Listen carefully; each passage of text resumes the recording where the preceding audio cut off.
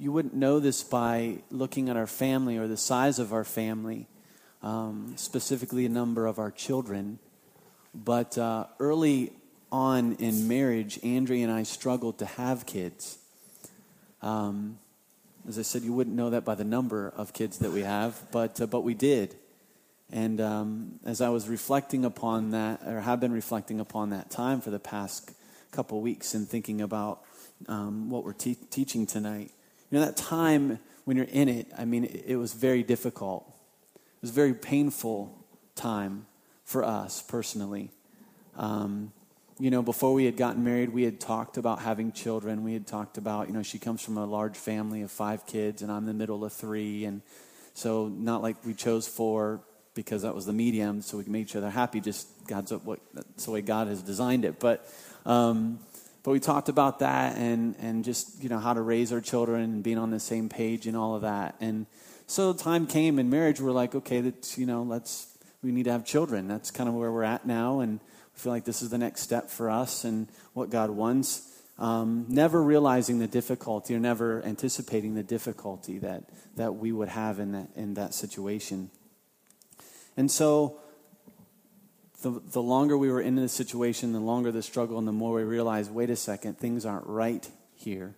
We both went to doctor's visits and different things like that, and that's somewhat of a difficult journey in and of itself. And so the longer we waited and no children, the deeper the pain. And, every time you would get an invitation, specifically Andrea, I normally didn't get invited to baby showers, but every time there was an invitation to a baby shower, tears would come. Every time you'd get news that someone's pregnant, a friend or tears would come. Because it was just that reminder. Every time we would walk into the church building, this was in Springfield, Ohio, when I was on staff at a church there, and people didn't know. We didn't really publicly share our journey, early on, and people were just in their innocence, oh, when do you plan on having children? And all the little thought bubbles go, if you only knew, and all those thoughts go through your mind. And the longer we waited and no children, the deeper the pain. And the deeper the pain, the more struggle it became, and the strain it became on our marriage, the strain that it put on us financially, after doctor's visits, doctor visit after doctor visit, and the strain that it put on us personally, for me to see my wife struggle, to see the tears, to see the pain, it was difficult. And I remember a moment in that journey, we lived on Maplewood Drive, and I'll never forget it. And I was mad at God. I was mad. And he and I were going to have a conversation about that. And I remember walking outside the house onto the sidewalk. And I remember I would look and I'd see neighbor kids, or I'd see parents that didn't treat their kids right. And I remember just walking on the sidewalk going, God, why are you doing this? It's not like we want to parent right. We want to bring them up to follow you. And these parents can't even take care of their own kids. They don't even love their children. They abuse their children. Why would you not give us something that we know you want us to have, that we know is a good thing? And I began to walk and I don't know if I was shouting, but definitely out loud talking to the Lord about this, going, God, why are you doing this? Why are you putting my wife through this? Why is this such a struggle? Why would you withhold this from us? And the questions of why us? Why would you do this to our family? Why would you make us go through this pain? Why is it so hard, God? And how long is this going to happen? Are we going to have to endure this? Will we ever have children, God? And in the time, the pain is so real and so raw. And the questions are very honest. And I didn't hold anything back in that walk with the Lord. If we're honest, there are going to be times in our lives when you don't like. There's going to be times in your life when you don't like what God does. There are going to be times in your life when what God seems to be doing doesn't make sense to you. You're not going to like it. It's just going to be, that's going to happen. Life is hard. And in those times when you don't understand what God is doing, when you don't like what God is doing, the questions get really honest.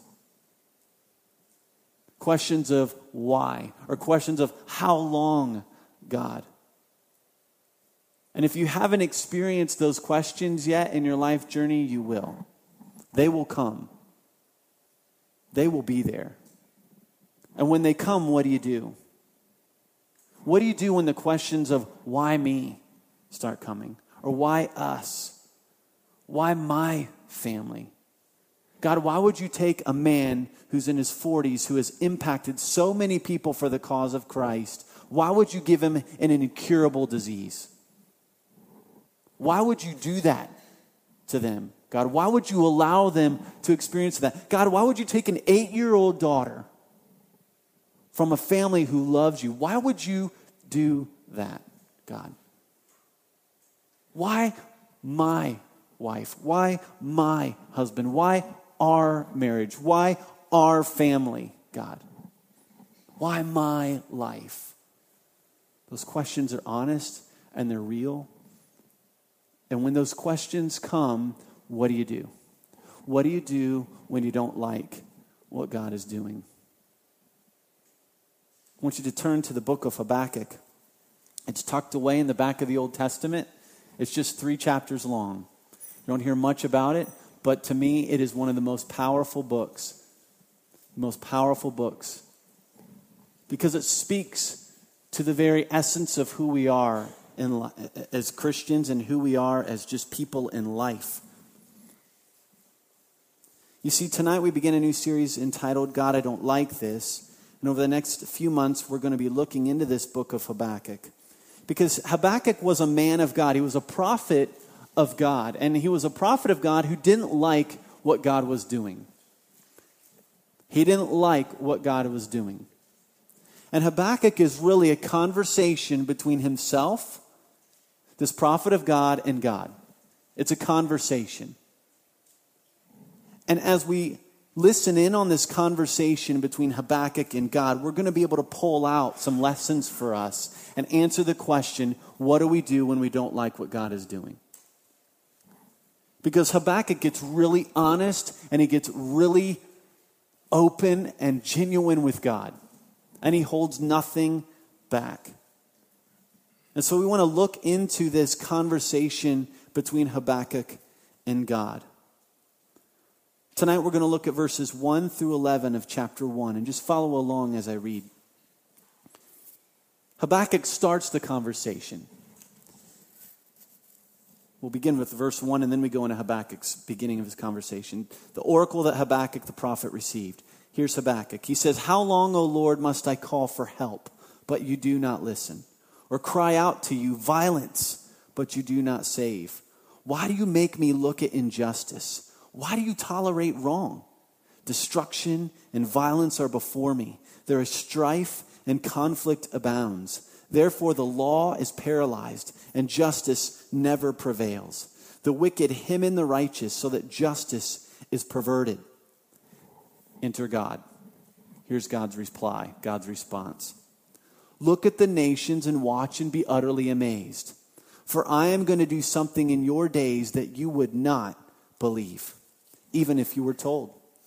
I am raising up the Babylonians, that ruthless and impetuous people who sweep across the whole earth to seize dwelling places not their own. They are a feared and dreaded people. They are a law to themselves and promote their own honor. Their horses are swifter than leopards, fiercer than wolves at dusk. Their cavalry gallops headlong. Their horsemen come from afar. They fly like a vulture swooping to devour. They all come bent on violence. Their hordes advance like a desert wind and gather prisoners like sand. They deride kings and scoff at rulers. They laugh at all fortified cities. They build earthen ramps and capture them. Then they sweep past like the wind and go on. Guilty men whose own strength is their God. Give you a little bit of an overview of this book called Habakkuk. It took place during the time of about 640 to 600 BC. Many commentators believe that Habakkuk lived during the reign of King Josiah, who brought spiritual reform to the people of Judah. But then King Jehoiakim came in next, and he went the opposite direction. And he brought in spiritual apathy, social corruption, and Habakkuk saw both sides of the spectrum. He saw God's people fully on fire for God, and then he saw them completely turn away from God. And that's kind of the time frame that we find Habakkuk. And so this could be very well a time in the life of God's people where they're on the edge of disaster. And you can kind of hear that in Habakkuk's words. You can kind of feel that he feels like this is a low time in our history, God. We're on the edge of disaster here. And the word oracle, if you look at verse 1, literally means burden. And I find that interesting. It literally means burden. It's kind of like Pilgrim's Progress, right? And you put on the backpack of burden. And in a sense, Habakkuk receives this message from God. And what he receives, he doesn't like. And it becomes this burden to him. A burden that he has to carry, he has to walk around with. And so Habakkuk's heart, he receives this from the Lord. God shares with him what he's going to do, and Habakkuk doesn't like it. And it becomes a burden to him. His heart is heavy. Habakkuk knows what it means to have a heavy heart. He knows what it means to not like what you see in life. He knows what it means to feel like God's being unfair to me. He gets that. He understands that. And then God answers him, and he doesn't like God's answer. And we'll look at that in the coming weeks. And so the burden begins to grow on Habakkuk. I mean, he understands burden, and yet Habakkuk's name, the meaning of his name, I think is also very powerful. The meaning of the name Habakkuk means to embrace. The one who embraces, the one who clings. And so here you have a man of God, a man whom God has said, listen, you're my man. Here's what's going to happen. And you've got to deliver this message. And Habakkuk receives the message, and it's a burden. He doesn't like it. He doesn't like what he hears. And yet his name means to embrace. And as we go through this conversation between Habakkuk and God, at the very end of the conversation in chapter 3, we're not going to get there tonight, but in coming weeks, we're going to see the meaning of Habakkuk's name come to light. We're going to see the meaning of embrace at the close of this conversation. And if we were to outline this book of Habakkuk, chapter 1, verses 2 through 4, we have Habakkuk speaking. Chapter 1, verses 5 through 11, God responds, God replies. Chapter 1, verse 12 through chapter 2, verse 1. Okay, then then Habakkuk responds. You have Habakkuk first, then God, then Habakkuk, then God, all of chapter 2, and then Habakkuk, all of chapter 3. That's the way this dialogue comes about and how it's laid out in this book, Habakkuk. So Habakkuk chapter 1, verses 2 through 4. Habakkuk's been given this burden and he doesn't like it. Here's the situation that Habakkuk has to wake up to every morning. Here's what he doesn't like, and we can figure it out by just looking at his prayer and his complaint to the Lord. Look at the words he uses. He says, "How long, O Lord, must I call for help, but you do not listen, or cry out to you violence, but you do not save?" Verse 3, "Why do you make me look at injustice?" So here's a prophet of God, a man of God, and he wakes up in the morning, and every morning he looks at God's people and he sees a violent people. He sees a people who are unjust. And he says, "God, why are you tolerating wrong? There are people who aren't doing what you've told them to do. Destruction, violence, they're before me. There's strife, there's conflict abounding." And he's talking about God's people here. I mean, here's a prophet of God supposed to communicate a message from God to God's people. And Habakkuk wakes up and he says, "God, look at your people. They're violent. They're selfish." It could be said that a lot of the wealthy landowners at that time were bribing the courts. So that's why there was all this injustice. And even the priests and teachers of the law would only teach if you gave them money. That's where it had come down to God's people. And even the leadership of God's people were corrupt. And so Habakkuk sees this, and this is his burden. God, there's violence, there's injustice, there's wrong, there's strife, there's conflict. Therefore, as a result of all this, God, your law is paralyzed. No one's following your word. No one's listening to you. Your law is paralyzed, and justice never prevails. The wicked hem in the righteous, and justice is perverted. I mean, Habakkuk can't believe that God isn't doing something about this. He can't believe that God's not doing something. He can't believe that God's not bringing justice. And so then he goes to God about it. He's got this burden, and what we see in verse 2 are Habakkuk's questions, verses 2 through 4. Habakkuk starts, he's like, God, how long? How long, O Lord, must I call for help? And I find it interesting that Habakkuk goes straight to God. He goes straight to God. He goes, how long, O Lord, must I call for help?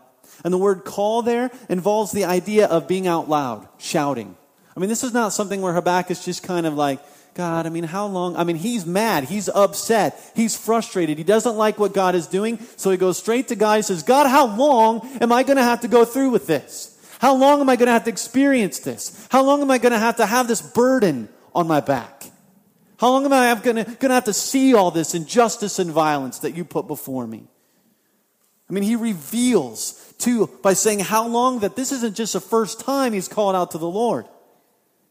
That this has been the situation for some time now. And he's saying, God, how long am I going to have to endure this pain? How long, O Lord, must I call for help? And the word call is actually in the perfect tense, which means really Habakkuk could be saying, God, I've done what you wanted me to do. Okay, I've called out to you. I know that's what you want me to do. You want me to call out to you and ask you to do something. I've done my part. Why aren't you doing yours? Have you ever felt that way? Have you ever verbalized that? Maybe not out loud, but in your heart, in your mind. You ever gone through a situation in life when you felt that way? When you've even responded that way to the Lord? When you've thought, God, I've done everything right. I've done everything. I read my Bible. I go to church. I obey you. I try to love my wife as best I can. I'm doing all this stuff, trying to be a good husband, good wife, good child, good parent. Why aren't you doing something, God? I'm doing all this right stuff, God. Why aren't you doing something about it? Why am I having to deal with this? So he says, how long, O Lord, must I call for help? But, contrast, God, I'm doing what I know you want me to do, and you're not listening, he says. But you do not listen. You see, to Habakkuk, it seems like God's not listening. Why? Because God hasn't done anything yet. Or so it seems. At least to Habakkuk. He's saying, God, I'm doing all this stuff. I'm calling out to you. I've been calling out to you. And you're not listening to me. You see, Habakkuk is interpreting God's silence as inactivity. He's interpreting God's silence for inactivity, for indifference, for slumber. God seems silent, and Habakkuk's cries to Habakkuk feels like it's just fallen on deaf ears. He says, how long, O Lord, must I call for help, but you do not listen, or cry out to you, violence. Notice again the emphasis on you. He's crying out to the Lord. He's addressing God with these questions. He says, or cry out to you, violence. And the word cry involves the idea of a continued action. So in the first part of his question in verse 2, he could say, God, I've done this thing that you've called me to do and told me to do, which is call out to you. I've done this. Why aren't you doing your part? And not only have I done my part, God, I continually cry out to you about this. I'm persistent. I am knocking on the door, and you're not doing anything about it. And you've told me to keep asking, to keep knocking, right? You've told us that, and I keep doing that, God, and you're not doing anything about this. Because he says, God, I'm crying out to you violence, and you don't seem to save. You're not delivering us. You're not bringing justice upon sin. I mean, and Habakkuk would know what justice looks like. Right? I mean, in verse 13, he says, God, your eyes are too pure to look on evil. You cannot tolerate wrong. And Habakkuk goes, God, I'm seeing violence and wrong all around me, and I know you can't tolerate it, so what's up? Why aren't you doing something about this?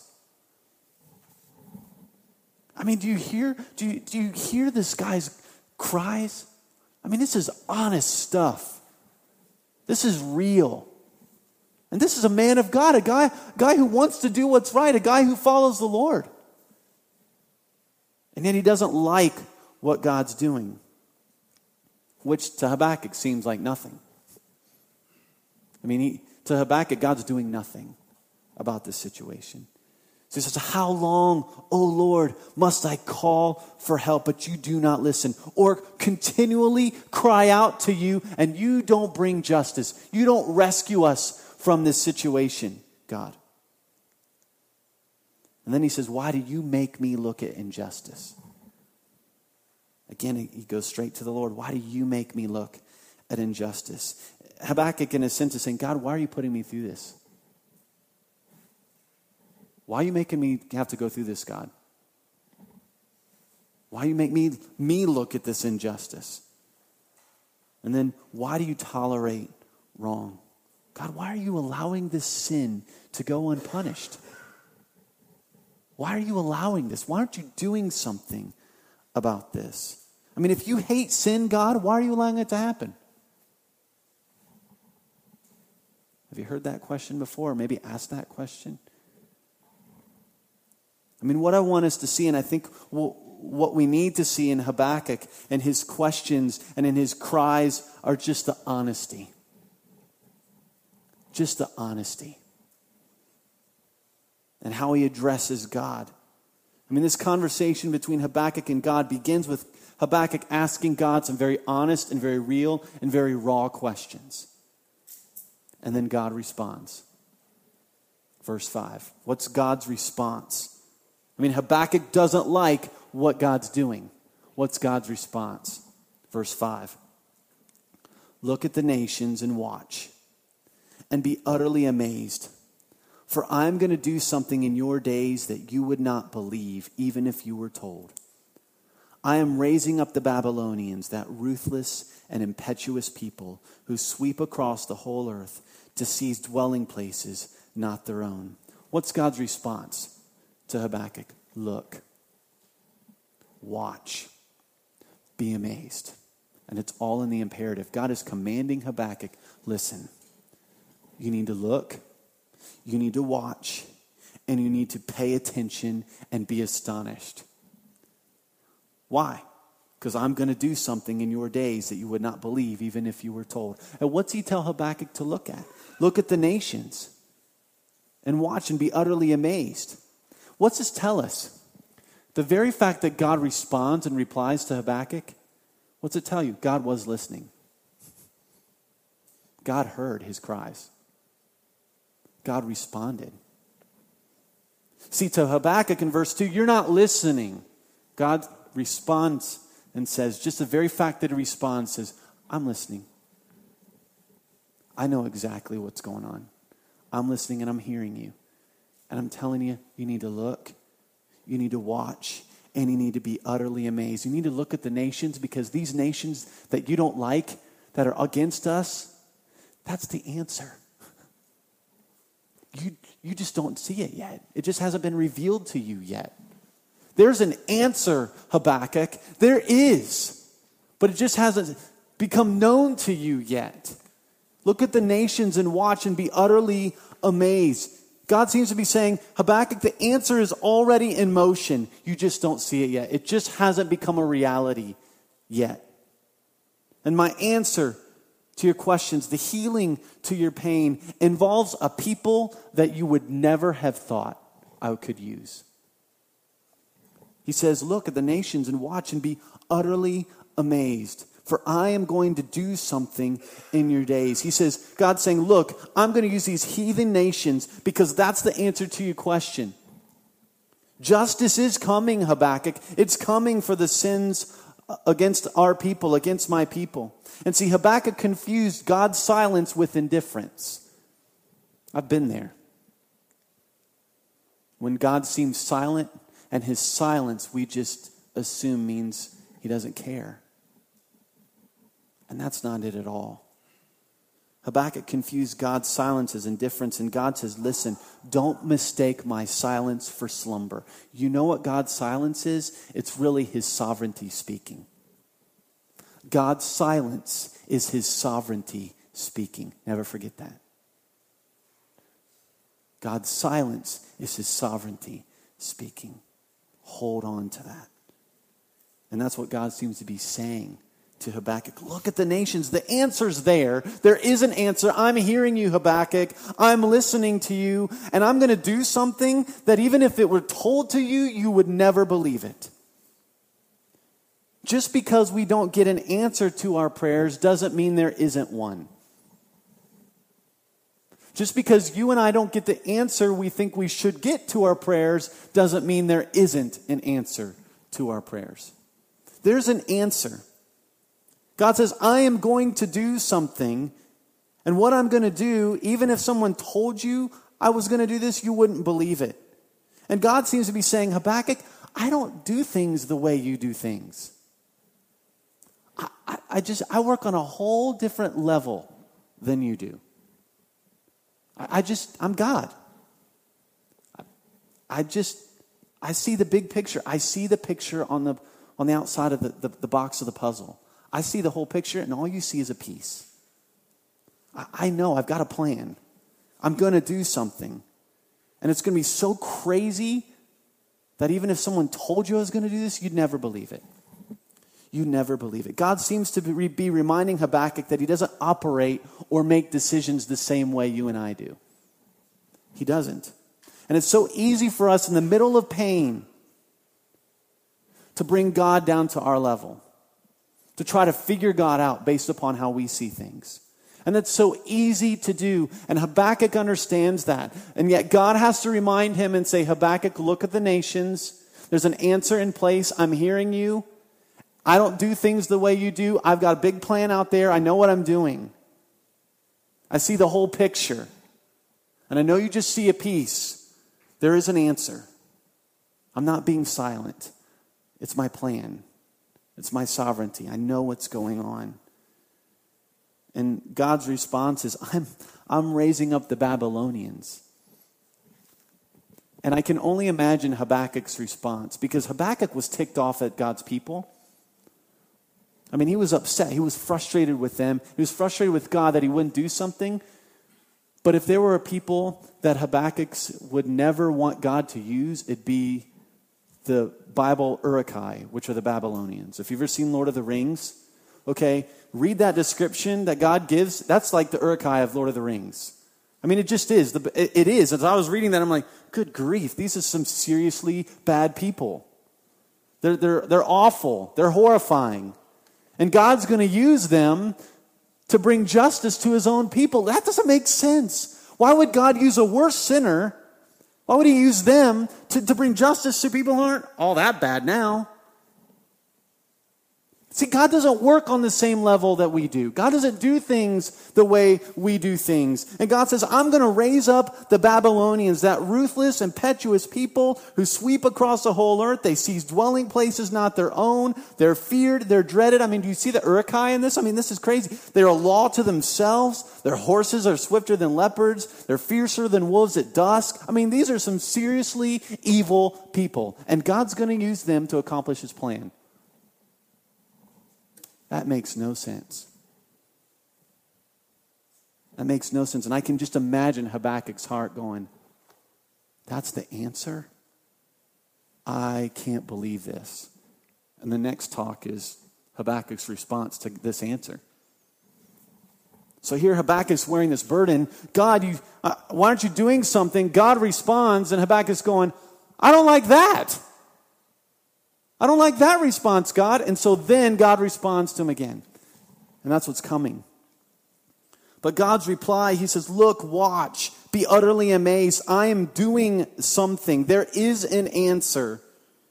Don't confuse my silence for indifference, because my silence is my sovereignty speaking, God is saying. And God is saying, Habakkuk, I don't do things the way you do things. Isaiah 40:28 says, his understanding no one can fathom. Isaiah 55 verse 8 and 9, God himself says, my thoughts are not your thoughts, neither are your ways my ways. Romans 11:33 and 34. Memorize this verse in the New Living Translation. It's brilliantly beautiful. This is what Paul says. How impossible it is for us to understand his decisions and his methods. For who can know what the Lord is thinking? God himself is saying, listen, there's a plan, there's an answer. And it's probably not going to make much sense to you. But there is an answer. And there is a plan. And there's a purpose in your pain. And I'm going to raise up the Babylonians. And as Proverbs 16:4 says, the Lord works out everything for his own ends, even the wicked for a day of disaster. Just because you and I can't see purpose in suffering doesn't mean there isn't purpose. And just because we don't see justice for injustice doesn't mean that there isn't any. And doesn't mean that justice isn't coming. There is purpose in pain. And when the purpose becomes known now or later to you, looking back, if God reveals to you the purpose, when you look back, it will blow you away. You'll be like, I can't believe that. I can't believe that. But there is purpose. And that purpose ultimately is to bring glory to the Lord. To bring him glory. God sees the picture on the box. All we see is a piece. All we see is a piece. So here you have, in this dialogue between Habakkuk and God, we have a man, a prophet of God, who is asking some seriously raw, honest questions to God. God responds. What are some lessons for us tonight from this? What do you do when you don't like what God is doing? I think what we see, one of the things we can do, what we can do when we don't like what God is doing is we need to let it out. When you don't like what God is doing, you need to let it out to God. Habakkuk goes straight to the Lord. And isn't that the exact opposite we want to do? Man, when someone makes you mad, you don't want to go to them. You want to stay away from them. You know, when I maybe say something that my kids don't like, or say something that they don't understand, you know, and it's going to affect them in a negative way, what's their response? I'm not talking to Dad. You just made me mad. You just made me mad. No, what's Habakkuk do? He goes straight to God. He goes straight to him, and he's honest, and he's real, and he's raw with his questions. And when we go through pain, and when we experience suffering, and when you don't like what God is doing, you need to let it out to the Lord. He cried it out to God, and he kept crying out to the Lord. You need to dialogue with God about your pain, about your burden. I mean, there was a time in that struggle with us not being able to have children. I had to get it out. I had to have conversation with God, and I was done just trying to play the role. I need to be honest with God and let it out. And when you don't like what God is doing, you need to let it out. Don't we see this in the Psalms? Doesn't the psalmist let it out straight to the Lord? How long, O Lord? Job 19:7. How long, O Lord? Am I going to have to do this? Jeremiah, the weeping prophet, 14:9. He's letting it out to the Lord. How about Jesus, the Garden of Gethsemane? If it be possible, take this cup from me. He is talking to the Father and he's letting it out. He's getting honest. He's always honest, but he is revealing it to the Father. And on the cross, Jesus himself asked questions of God, of why. He said, my God, why have you forsaken me? When we don't like what God is doing, we need to let it out and we need to cry it out to God. Another lesson for us when we don't like what God is doing is we need to learn God. We need to learn God. Learning something, it's acquiring knowledge by studying and observing. We need to learn God for who he is. You know, Habakkuk learns a lot about God in this conversation. Unless we think Habakkuk is about Habakkuk, it's not. The book of Habakkuk is really about developing a right view of who God is. That's what Habakkuk is all about. It's about developing a right view of God. And some of the things that we can learn about God from the beginning of this dialogue between Habakkuk and God is this, that God allows you and he allows me to let it out to him. He does. He welcomes it. Listen, God has big shoulders. His shoulders are big enough to handle your complaints and your questions. He can take it. He can take it. So rather than run from him, run to him. Let it out to him. He can handle it. He's got big shoulders. He can take it. And one of the things we need to learn is that we need to learn to let it out to him. And we need to learn that God allows us to let it out to him. We need to learn that God doesn't do things the way we do things. We can't expect that every answer we get will make sense to us. He works on a whole different level. He does things that are unthinkable, indescribable, unbelievable. The cross is one of them. He doesn't do things the way we do things. We need to learn that. We also need to learn that God is working a plan even when we don't see it. He's working a plan even when we don't see it. He has things under control. Look, watch, be utterly amazed. He has a plan. He's got it under control. He knows what's going on. And we need to realize that. We need to learn that. And we need to learn that God's silence is not indifference. His silence is not indifference. It's really his sovereignty speaking. He's listening. He's hearing you. For his eyes are on the righteous, the psalmist said, and his ears are attentive to their cries. What do you do when you don't like what God is doing? You let it out to God. You learn God. And you look to Christ and the cross. You look to Christ and the cross. Do you know we see the gospel in Habakkuk? We see the gospel, the good news of Jesus Christ in Habakkuk. Look at verse 5, Habakkuk chapter 1. Look at the nations, God says, and watch and be utterly amazed. For I'm going to do something in your days that you would not believe, even if you were told. Now, go to Acts chapter 13. Paul is preaching a message. He's preaching a sermon. And in this sermon, he quotes Habakkuk 1:5. He quotes Habakkuk 1:5. Acts chapter 13, Paul is preaching. He's preaching the gospel. He's telling people that forgiveness for sin is only found in Jesus Christ. Look at verse 38 of Acts 13. He says, therefore, my brothers, I want you to know that through Jesus, the forgiveness of sins is proclaimed to you. Through him, everyone who believes is justified from everything you could not be justified from by the law of Moses. Paul is preaching and he's saying, listen, it's through Jesus and Jesus alone that the burden of sin, remember the oracle, it's a burden. And some of us maybe walked in here tonight apart from Jesus Christ, and your burden is your own sin. And Paul is preaching and he's saying that burden that you carry around with you, the burden of your own sin that you've been trying to get off your back by being good, by going to church, all that stuff. Paul says, no, it's only through Jesus that burden can be released. It's only when you put your faith in Jesus Christ and what he did for you on the cross that burden is released. And the burden is placed at the cross. And for those who put their faith in Jesus Christ and his sacrifice on the cross for the forgiveness of sins as the payment for their sins, that burden is released. And then Paul quotes Habakkuk 1:5, but for those who do not believe Jesus Christ as for the forgiveness of their sins, he says in verse 40, take care that what the prophets have said does not happen to you. Look, you scoffers, wonder and perish. For I am going to do something in your days that you would never believe, even if someone told you. Paul quotes Habakkuk 1:5 to warn them that there is unbelievable judgment coming if you do not trust Jesus Christ for the forgiveness of your sins. The gospel, Habakkuk 1. So he warns them, says that burden of sin, unless you release it to Jesus Christ and Jesus Christ alone, if you do not, there will be unbelievable judgment in hell, he says. But he says, if you put your faith in Jesus Christ alone, there's no fear of judgment.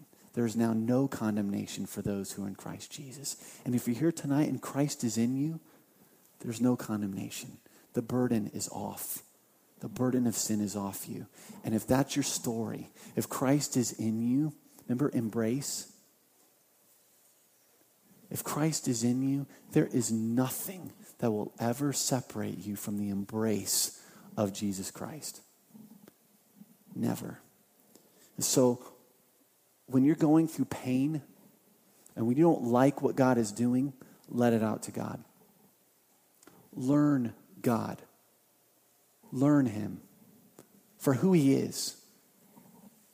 And then look to Christ in the cross and remember that if you have looked to Christ in the cross and by faith put your trust in him, you're free from the burden of sin. And although you may never be able to say, or there may be times in your life when you can't say, it is well with my situation, with Christ, you can always say, it is well with my soul. There will be times in life, church, when we cannot say, it is well with my situation. And in those times, we must look to Christ and the cross and realize that because of Christ, we are embraced by him and nothing will ever separate us. And because of that, you can say, it is well with my soul. It is well with my soul. What do you do when you don't like what God is doing? You let it out. You learn God. You look to Christ and the cross. And Horatio Spafford, the writer and author of the hymn, It Is Well, he understood that. He understood that. I want to show I don't know if you're familiar with the story behind It Is Well, but I want us to just kind of listen to the song and be reminded that here was a man in a family that endured pain, but he let it out through song. He learned God, and he looked to Christ and his cross, and you see that in the lyrics that he writes. Let's watch this together.